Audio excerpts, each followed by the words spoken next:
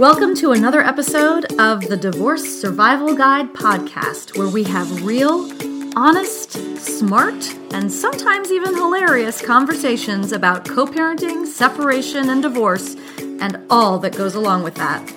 I'm Kate Anthony, your host, guide, life coach, and all-around expert in all things divorce.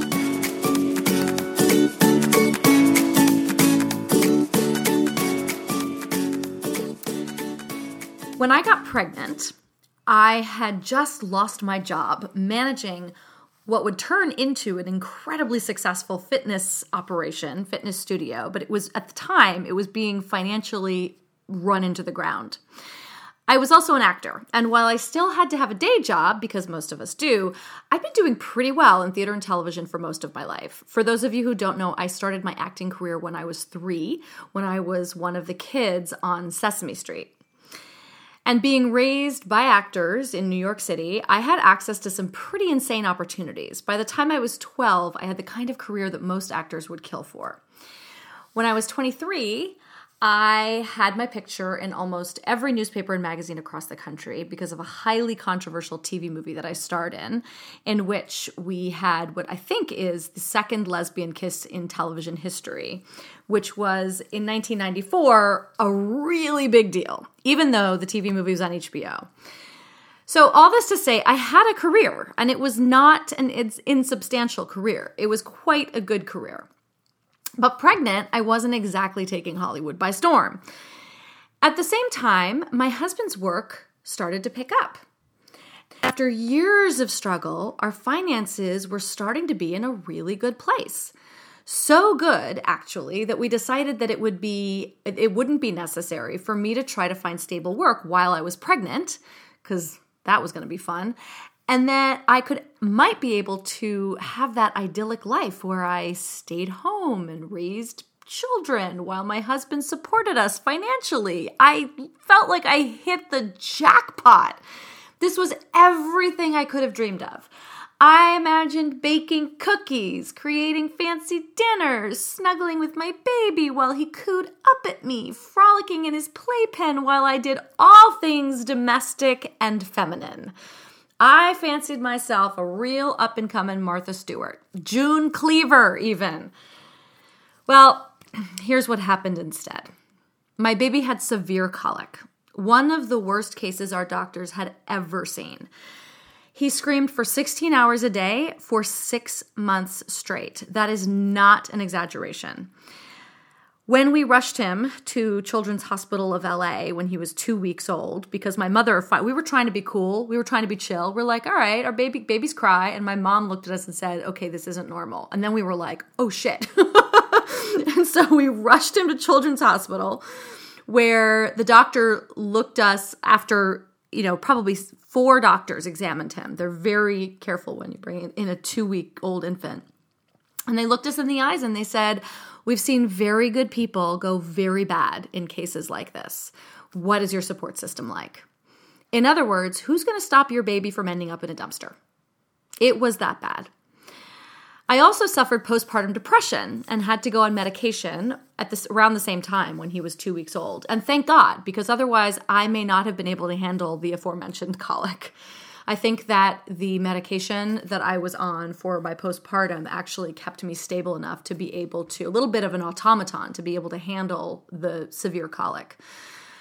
Needless to say, there were no cookies or fancy meals because I couldn't take my son to the store without him screaming bloody murder. There was a lot of takeout. There were a lot of tears on my part as well as his. And I suffered a loneliness and an isolation that only new moms really understand.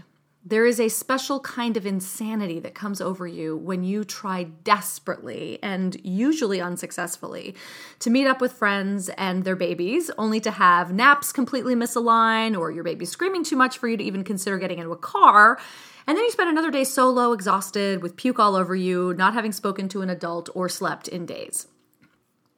So as I fought each day just to survive and keep my head above water, the rest of me was slowly drowning. At first, my husband would come home and we'd talk about how lucky we were. His work schedule was erratic, but there was no pressure for us to try to coordinate childcare and work schedules. He once even said when he came home from work, "It is such a relief to know that you have all of this handled.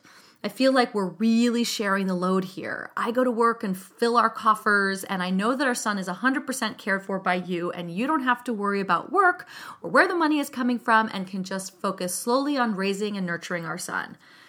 I am so aware of the level of privilege inherent in this conversation, in this topic. I just want to sidebar that. I'm 100% aware of it, and this was simply the truth of my life. And this seemed like it was the perfect partnership and balance. Except it wasn't. Because when we got divorced 3.5 years later, I had nothing. I had no job, I had no career, I had no money, and I had no self. After our divorce, my husband kept going to work every day.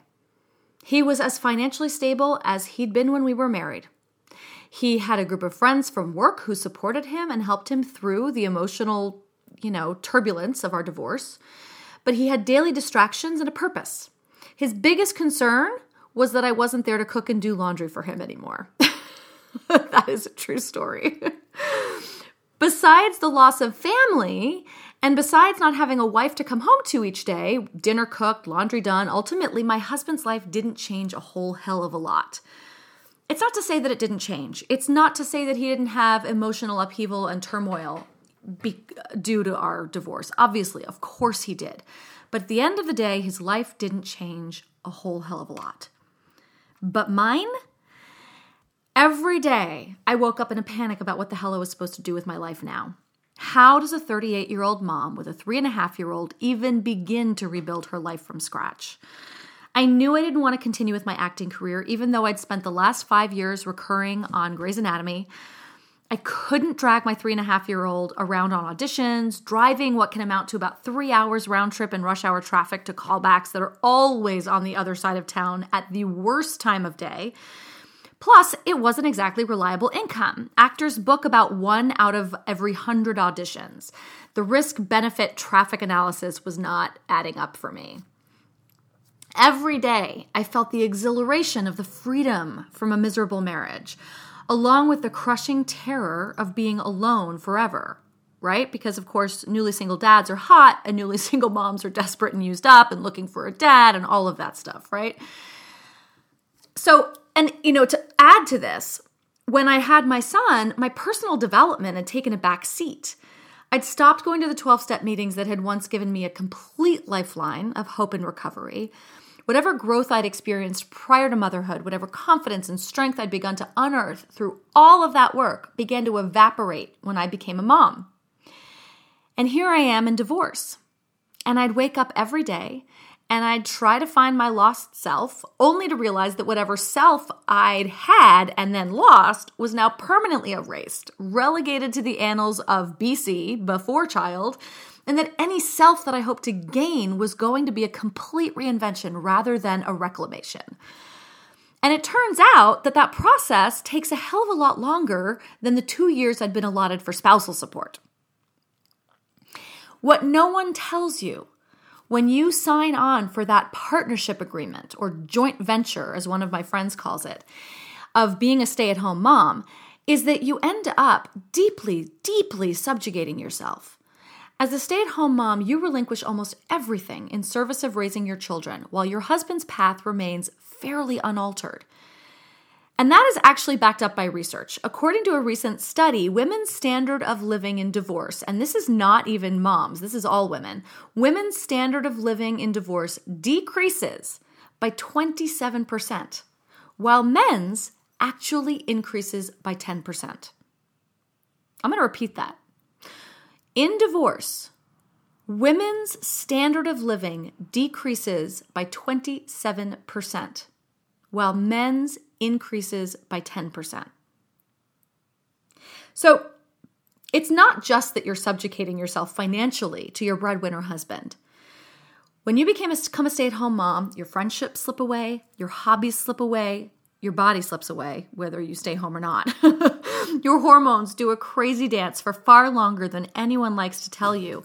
And all of this lasts far longer and is far harder to put back together than you ever think possible. So while being a stay-at-home mom may feel or look like you're in a partnership and a joint venture, it's really anything but. There is no tangible return that remotely offsets the sizable investment that a mom makes, especially in divorce, when she gets divorced. But no one tells you this when you make the choice to get into it. It's only when you're trying to get out that you realized how hamstrung you really are.